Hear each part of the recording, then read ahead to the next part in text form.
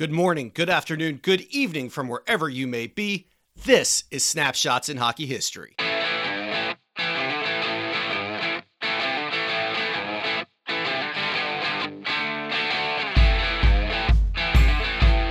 And thanks for joining us for another episode of Snapshots in Hockey History, where we relive the hockey highlight reel. My name is Brett Small. As always, let's get the business out of the way first. Snapshots in Hockey History is a listener-supported podcast brought to you free of charge every single Monday and Thursday at 8 a.m. I will never ask you for $1 out of your pocket for this podcast. But if you want to do something nice, you want to help us out, please consider leaving us a 5-star review on iTunes or wherever you listen to your favorite podcasts, as well as share on social media, tell a friend, also follow us on Facebook and on Twitter. I know New Year's was last week, but I haven't had a chance to talk to everybody, so I want to wish everybody a happy New Year's. I took last week off, of course. That's why there was no podcast, so I could enjoy the World Juniors. And it was a pretty good tournament. I was happy to see that Team USA did pretty well. They finished second to Finland. I was not happy to see that Canada didn't do well. I know a lot of people are wondering if the Canadian hockey program is still as dominant as it once was. And I still think they're an excellent program, and they have excellent coaching, excellent players. But I also think that a lot of other organizations have gotten a lot better. I look at USA Hockey, for example. Their first medal was in like 1986, and I think it was a bronze. And then their next medal wasn't until 1992 when it was a bronze again. So they went several years without medaling back in the 80s and 90s. Now they've medaled in the past 4 of the 5 tournaments. So as you can tell, they've gotten considerably better. Their program has improved. They're producing more and more players that are playing at those upper levels and are available for those upper level tournaments. And they're not the only country that's continued to improve. You look at the Finns. The Finns have won 3 golds since 2014. So while I think Canada is maybe not as dominant as they once were, I still think they're an excellent program. I just think everyone around them is continuing to get better and continuing to raise their level. After all, Canada still won the entire thing last year, so you can't write them off. I just think the rest of the world is kind of catching up. I know in the last episode, I talked about giving away a $10 gift card if you had given us a review. I'm still going to do that. I'm going to go ahead and post that on Facebook this week. So please pay attention to our Facebook page, which is Snapshots in Hockey History. Hadn't forgotten about you guys yet. I think I said I was going to do it on the 1st, but I got tied up. Family was in town, stuff like that. So I apologize for that, but I'll go ahead and release the name of the person who left us a random review. I'm just going to pick one at random and just send you a $10 gift card. I'll ask for your information, ask for you to give me an email. Meanwhile, on the podcast today, we got Chris Dingman. Chris comes on to tell us about the 2000-2001 Stanley Cup Finals run that he was a part of with the Colorado Avalanche. He tells some great stories, does a great impression of Bob Hartley, talks about Patrick Waugh. I think everybody will really enjoy this. I know there are a lot of Boston Bruins fans that listen to the podcast, and I definitely do ask him about Ray Bourque, but that's going to be on the second part of the interview, which will air Thursday at 8 a.m. So make sure you download that, especially if you're a Boston Bruins fan. He tells some great Ray Bourque stuff, especially about Ray in the locker room, things like that. So anyways, thanks for joining us. We're going to go ahead and cut to the interview. Here's our interview with Chris Dingman. The Avalanche came off an impressive 2000-2001 campaign, winning the President's Trophy along the way. The team was 52, 16, 10, and 4. I know you were only limited to about 40 games during the regular season, but this was your 3rd or 4th season in the NHL. How did you feel your performance had been during the regular season? Not very good.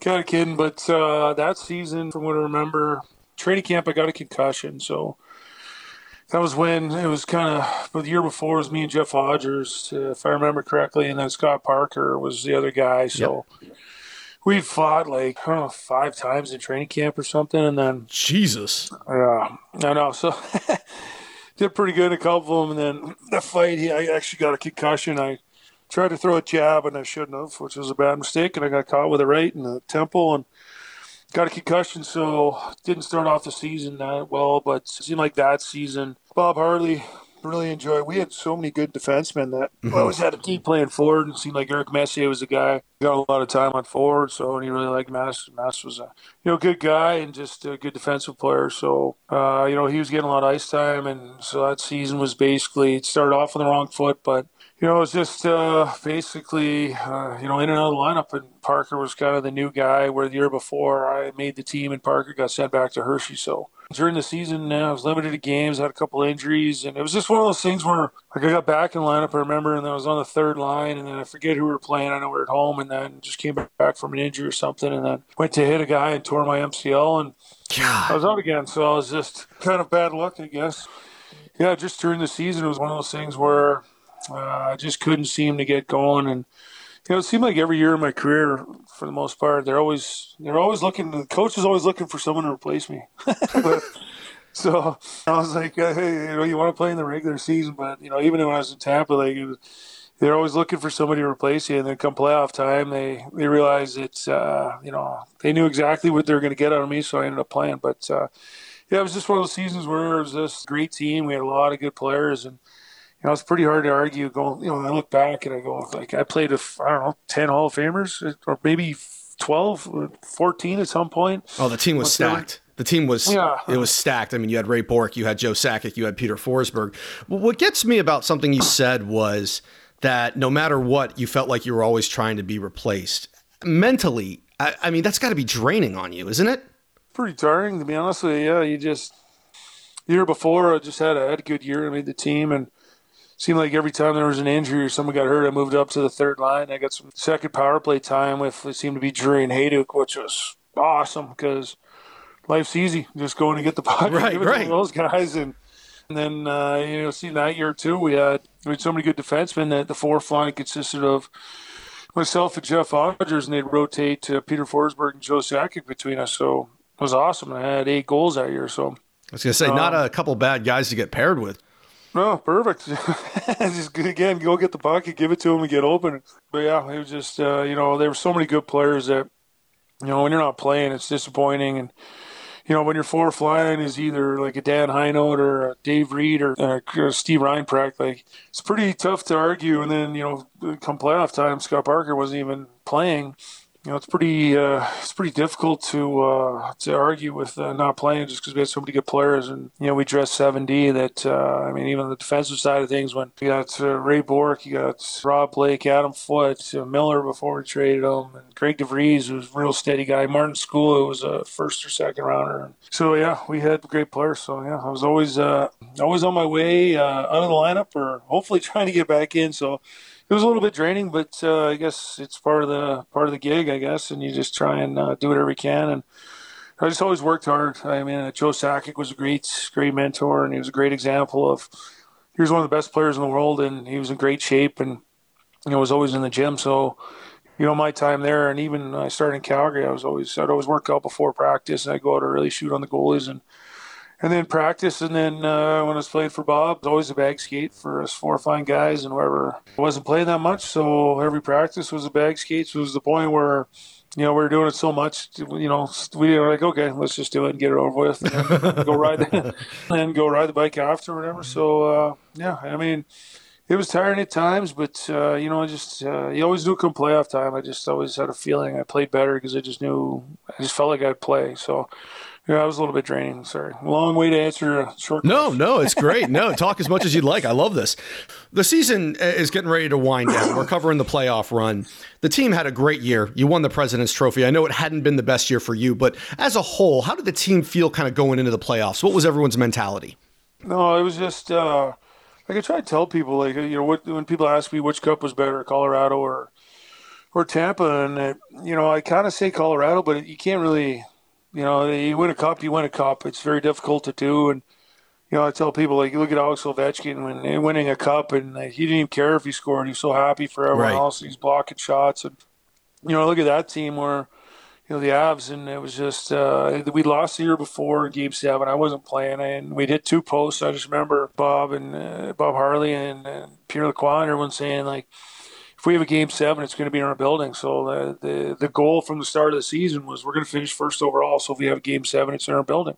Less is unacceptable. And that was awesome. It was such a good mentality to be around, just a good atmosphere, coming from Calgary where, it's just like, hey, we're going to try and make the playoffs and hopefully make the playoffs. And I still say this now, like, your goal as a professional player in the NHL is to win a cup. Whether that's really attainable is, you look at 8-place teams that make it all the way to the finals, but, your mentality is to win a Stanley Cup. So, I just love that from the start. And, they weren't sure if Ray Bourque was going to come back, and then he decided to come back. And that was it. I think it was mission 16W, 16 wins, and that was our mission. It was to win. And if we had a Game 7, it'd be in our building. And that was the whole focus throughout the season. And it was great. There was pressure, but it was a good kind of pressure where, everyone was pulling in the same direction and was on the same page. And it was awesome. To steal a word that you just used, you start your mission against the 8th place Vancouver Canucks, who are coached by former Avs coach Mark Crawford. Prior to the series, you're quoted in the Vancouver Sun as saying, "We can retaliate or we can initiate. We're not going to sit around and let them hit us. If they're going to be hard on our forwards, we have to be hard on theirs. And if they take stupid penalties, we'll put the puck in the net." You know, I know that you didn't actually get a sweater during this series, but you were training and you were working out. What did you know about the Canucks at the time?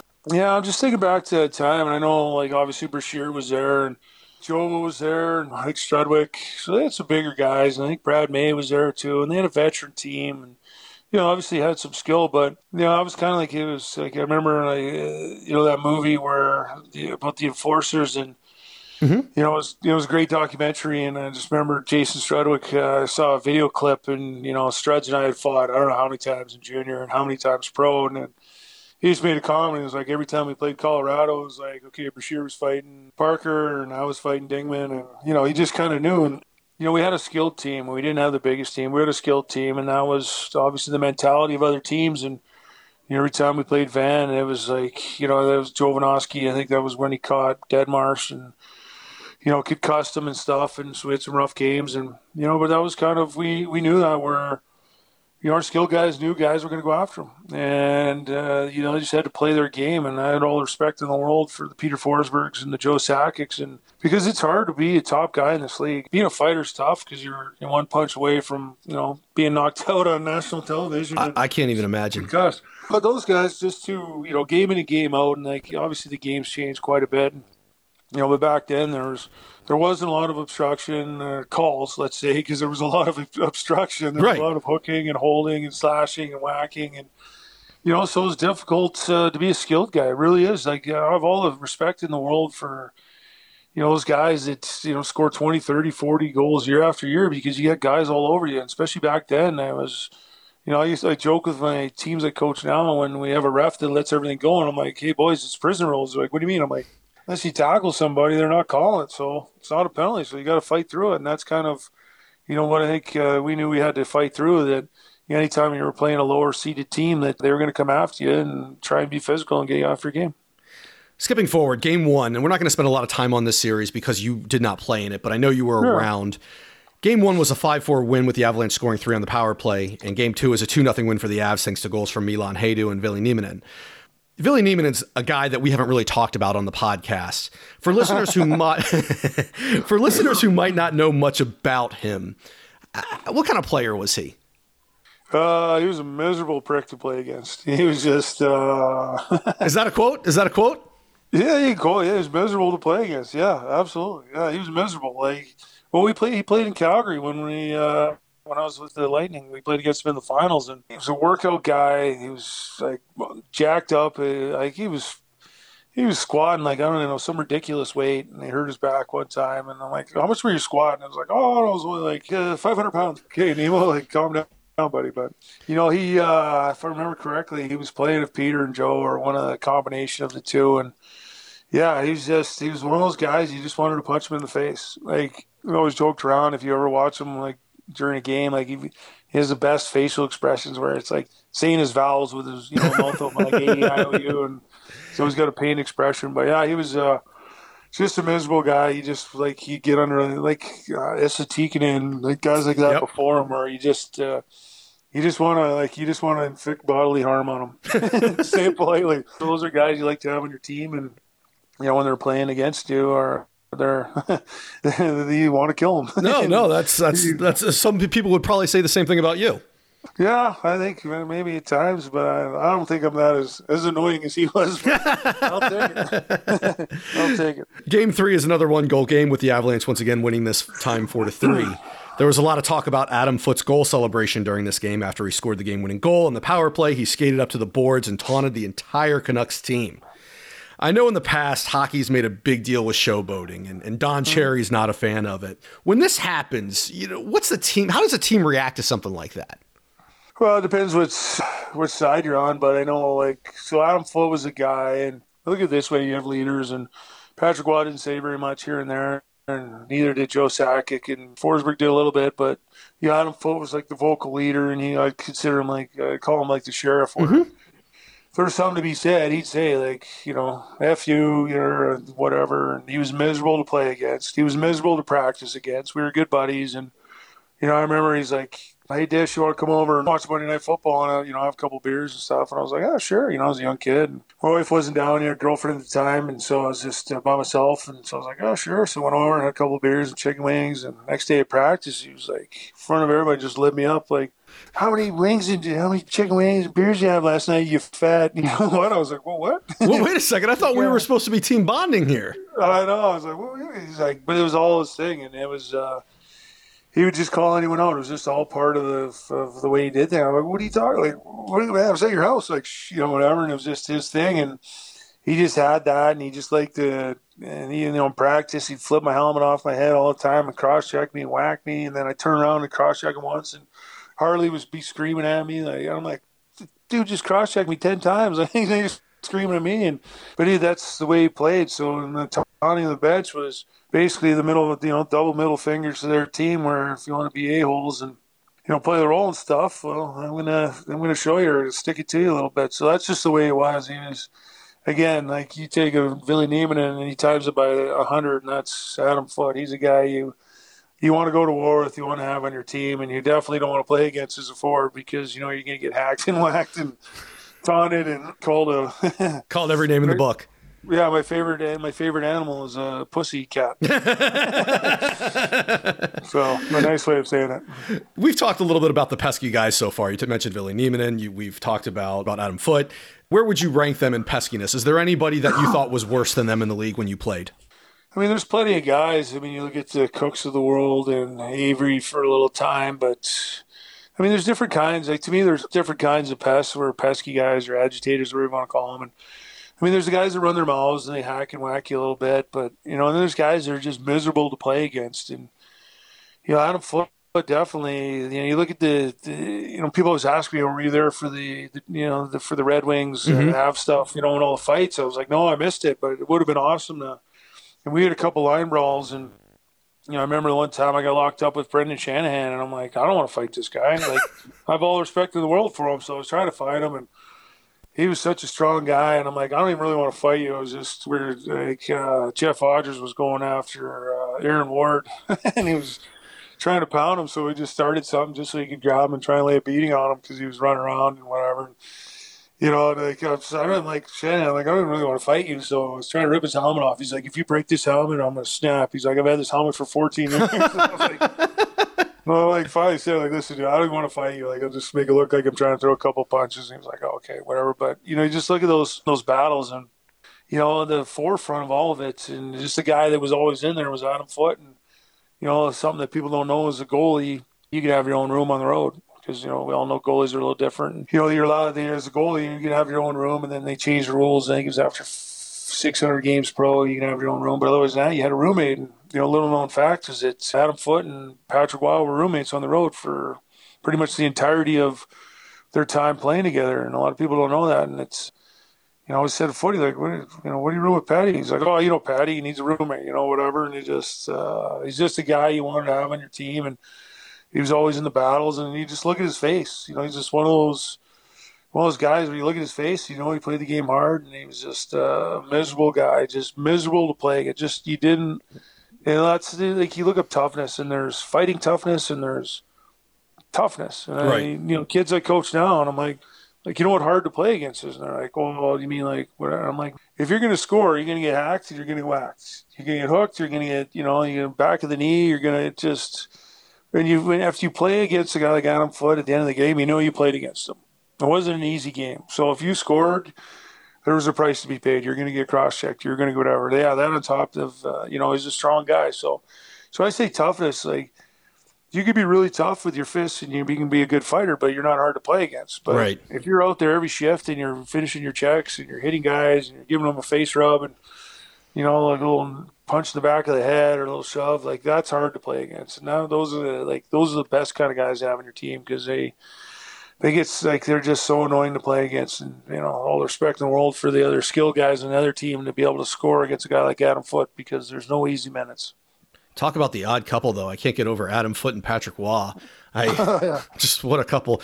Colorado ends up wrapping up this series in a dominant style, winning Game 4 with a 5-1 victory. Moving on to the next round, the Avalanche are set to play the Los Angeles Kings, who are coming off a huge win over the Detroit Red Wings, and what had to be considered a huge upset. There are several players on both teams that are familiar with each other as a result of a pretty big trade that took place on February 21st. Aaron Miller and Adam Denmarsh were traded for Rob Blake and Steven Weinpratt. This was a pretty big trade at the time. What was your reaction to that when you first heard that Denmarsh and Miller were heading to the other coast and Blake and Weinpratt were coming your way, and Blake was at the top of his game? Well, I think disappointing, for the fact that, Adam Denmarsh was a guy, too, where, he'd been a good friend to Peter Forsberg and played with him and been a line mate of his for all those years. And Aaron Miller's a great guy. And, to see guys like that go when you have a really good chance to win, I think, it's hard. So a little disappointing in that sense of things. But then you look at what you're getting back, and you get a guy like Rob Blake, and just one of the best defensemen in the game ever, and a great guy, a really good guy, just a down-to-earth guy.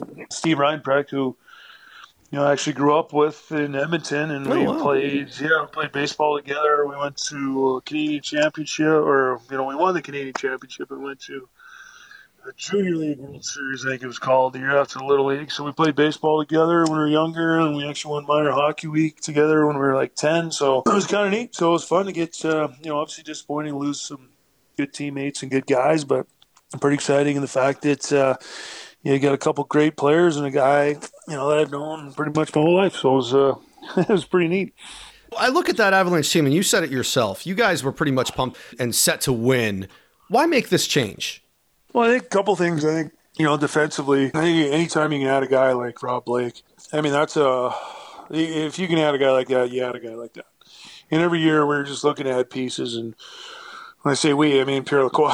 Right. And the management team. But, they wanted to win, and they knew they had the, good opportunity to win. And, I think just anytime you can add a guy like that, you do it. And I think, the flip side of things is Denmarsh had a pretty bad concussion, and I don't know if that played into it, but, he was a physical guy and he was a tough guy, and he just never really was the same player as he was after he had that one real bad concussion in the fight against Jovanovski. And I don't know if that was went into the trade at all, but if you want to get something, like you talk to people and they're like, why didn't you trade for this guy, or why didn't you get that? Or you got to give something up good.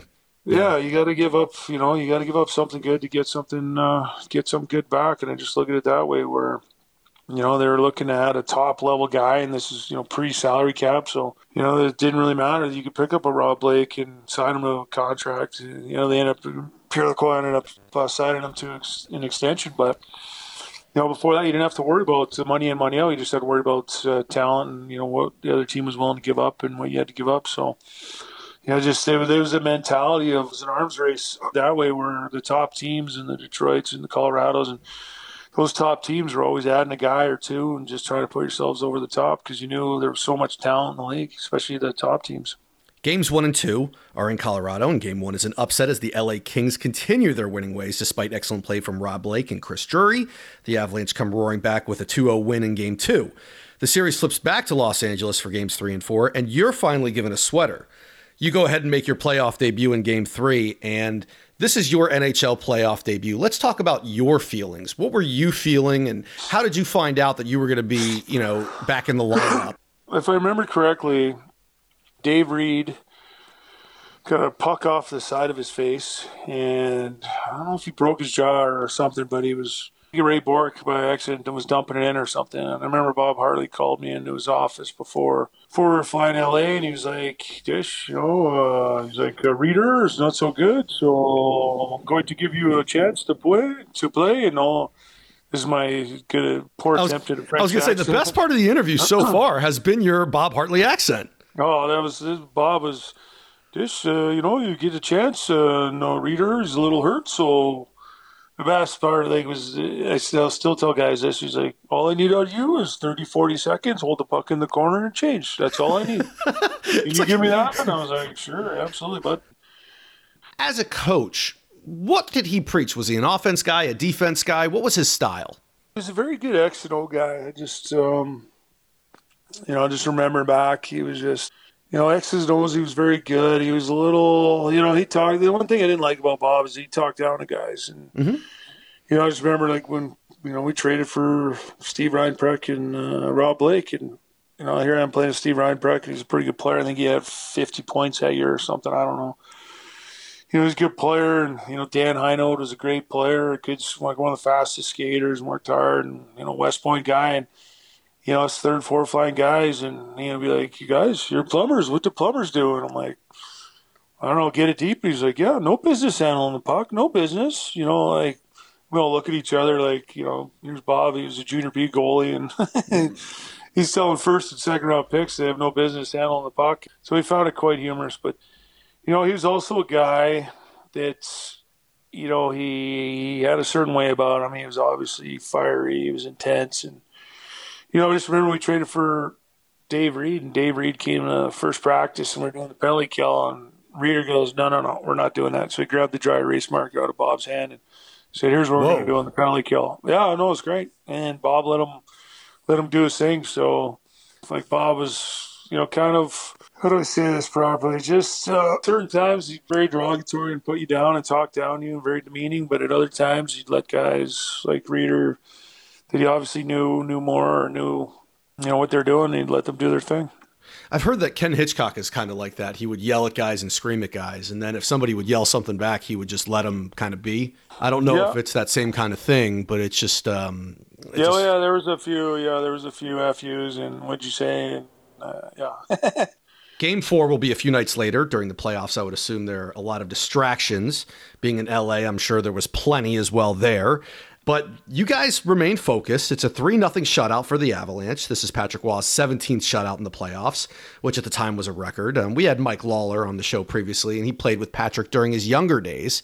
Here, Patrick was probably a year or two away from retirement. When he was younger, they said he was kind of aloof. He was kind of a little different. How was he during his older years? He was awesome. I mean, people ask me what Patty was like, and he was great. I remember I hit him high with a puck. Puck flipped up on me, and as soon as I shot, I was like, "Oh God!" And just hit him in the net guard. And, oh God! Yeah, don't hurt him. Hit him in the net guard, and it made the worst sound. Like it was like it dropped the glass and smashed it. And, but Bob and Jacques Cloutier swearing at me in French, and this is Tabernacle, screaming at me. And Patty looks over at him, gives me a little zip it. And I'm like, Patty, oh my God, I'm so sorry. He's like, don't worry about it. I'm like, Patty, I'm so sorry. He's listen. You shoot at me all the time. The puck flipped up on you. Don't worry about it. I'm like, you sure? He's like, don't worry about it.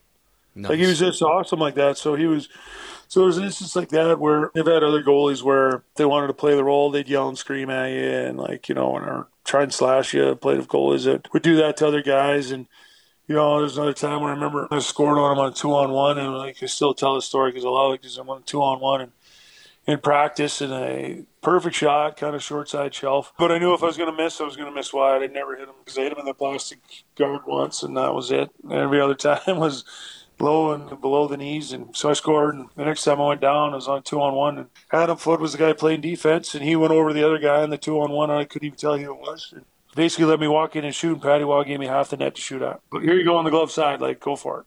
I gotta take the shot. I got to take the shot. So I go and I just rip it and just snap her as hard as I could do. And he just flashed his glove out and caught it. I went in the corner and he threw the puck at me in the corner. And he goes, not this time, kid. Perfect. Love it, man. Stuff like that. And then, a real defining moment, playing very good. And we had a lot of turnovers and just weren't playing the way we should. And, I remember Pierre Lacroix came down before practice because they were bumping Alex Tangay to the fourth line, so I got to move up to the third line. So I'm like, all right, I'm getting 5 or 7 minutes. I might get 9 or 10. So, I'll take it. Yeah, that's pretty good. So before the game, Bob gives a speech like, I don't care who it is. And, Joe Milan, doesn't matter. You turn the puck over, you'll sit. We're playing Calgary. We're down 2-0 after 2 periods. And, Pete and Joe, obviously fantastic players, but had a couple extra larges of anchovies, so a couple bad turnovers at the blue line. And no one got benched. So after the second period, Bob and Brian Trottier and Jacques Cloutier walked through, and then Patty Waugh stands up, and he was gave a little speech along the lines of, this is blanking BS, and this is, blah, blah, blah. And he goes, launches in, he goes, that guy down there, he's got no balls. And I was like, well, what? And he's like, he's got no balls. He's not going to say you, Joe. He's not going to say you, Pete. He's got no balls. You guys got one period to show me if you want to win. Otherwise, I'm out of here because I want to win and we have the team in here. But if you don't do it, I am effing out of here. That guy's got no balls. He's not going to say you. So you guys have one period to show me. And everyone was like, whoa. Whoa. And Patty never talked, never really said much, and just a good guy, competitive guy. And everyone, holy crap. So then, and Bob heard everything. So Bob came in, and I still love this because you kind of put Bob in his place because you like to do that to us players and, calling me a plumber and stuff, which there's nothing wrong with being a plumber, But anyways, he came in and he heard everything, and it was like, Pete, Joe, Milan, you guys are starting. And walked out to the bench, but when Patty Waugh speaks... Yeah, I was going to say, what do you say to that? Oh, nothing. It was like, all right. Everyone's like, oh, shit. Oh, crap, here we go. So I just remember the third period. It was like, honestly, it was like an NHL All-Star team playing against an American Hockey League team. I think we were down 2-0. I think we ended up winning 3-2 or something. But it was, from what I remember, it was just, the third period was just ridiculous. Like, the boys just... Patty Waugh speaks, because he didn't really talk very often. So when he spoke, everyone listened, and that was a big wake-up call. And it was good because it was a different voice other than the GM coming down and talking about how he believes in the team. And, everyone respected Pierre, and, the coach can yell and whatever. But it was just a different voice of a guy who didn't, Patty didn't really talk that much. He was a quiet guy and he just was awesome. He was, one of the best, if not the best, at his position, and just very quietly just was a competitor. And for him to stand up and, say his piece, basically, like, it's up to you guys in here. You guys got to show me whether you want to win or not. Well, he's a guy that's been there. Yeah, he's a guy that had been there. And when he spoke up, everybody listened. And it just kind of, you take what he says serious because he doesn't say much. And so when he does, it's the real deal. Yeah, man, that's all right. Here we go. It was like the Braveheart, like freedom. Let's go. We're going through a wall. So awesome. So we're rolling through, heading back to Colorado for Game 5, and everyone is expecting the Avalanche to wrap up the series. But Felix Potvin, the LA Kings goalie, has other ideas. He ends up making 20 saves, and the Kings end up winning 1-0. The Avalanche were loaded offensively during this time, and it was a rough night for the offense. The Kings ended up winning 1-0. You had a little bit of a collision with Felix Potvin, we'll call it. All these years later, intentional, not intentional. Your thoughts? I don't even remember, to be honest with you. Then you know what? It was not intentional. It was a complete accident. I don't know. It might have been. Like, honestly, to be perfectly honest, that series, like, you remember certain things at different times, and I just remember that series getting a chance. I remember I played a lot of my minutes were against Schneider, the defenseman, and I just got him to draw penalties because I just hit him. Like, I'd hit him clean, and he'd take a retaliatory penalty. And, I just remember, in that series, the most minutes I might have played was maybe 5 minutes, to be honest with you. But I'd get 4 or 5 shots a game, maybe 6. Like, it was just, I was just trying to just buy myself another game, to be honest with you. So if I ran into him, maybe it was unintentional, maybe it was unintentional on purpose. Subconsciously, to be honest, don't really recall. I just remember that, we had him down, and then Felix Potvin was unbelievable. He was terrific, I think, going into Game 7, and I think that's when the wheels kind of fell off, because I remember I was a healthy scratch for that game, and was disappointed, and guys were disappointed, and, because I was playing really well, but Bob, whatever, had his reasons, and, yeah, I just remember we had him down, and it just goes to show you that if you have a good goalie or you have a guy who's on the top of his game, he can keep you in a game and win you games and possibly win you series. You just said it. The LA Kings ended up tying it up in Game 6, 1-0, with a 1-0 win. You end up getting scratched for Game 7. The team ends up pulling away. So the Avalanche end up, though, coming out and stopping the Kings to end the Game 7 drought. And this is something I'm just kind of curious about. You were scratched for that game, and they played well without you. As a player, does that worry you that you go, oh, my God, they did everything right? Am I not going to get another chance? Does that ever come into your head? No, because it depends on the guy. But for me, it was just fun. It was fair enough. Just being a part of that team was it was unbelievable. And that, was I sour? I was not playing. Absolutely. Like, guys knew I was sour. I didn't bitch. I didn't moan. I just, guys know. Like, everyone that plays, because they knew, and most guys knew it probably wasn't right that I wasn't playing. But, the coach is the coach, and he's going to decide who he wants to play. And, he made a change, and we won. And it was changing me and not having my 5 minutes or 6 minutes, whatever it was. Was that the reason why we won?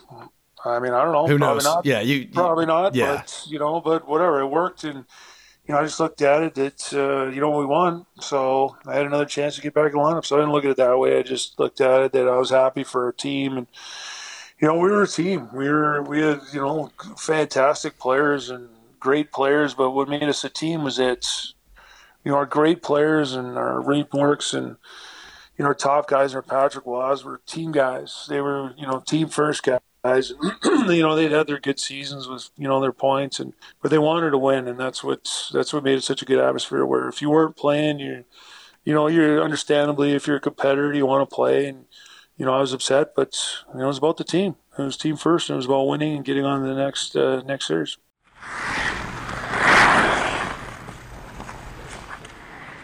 I love that story about Patrick Waugh and Bob Hartley, where Patrick Waugh goes, he's got no balls. Go out there and do your thing. I just love those kind of stories, and I'm glad Chris shared that with us. He shares a bunch more during part 2, which will air on Thursday at 8 a.m. So we'll catch you on the flip side then. In the meanwhile, have a great week. Don't forget to follow us on Twitter at SnapshotsIn and on Facebook at Snapshots in Hockey History. We'll talk to you soon. See you Thursday.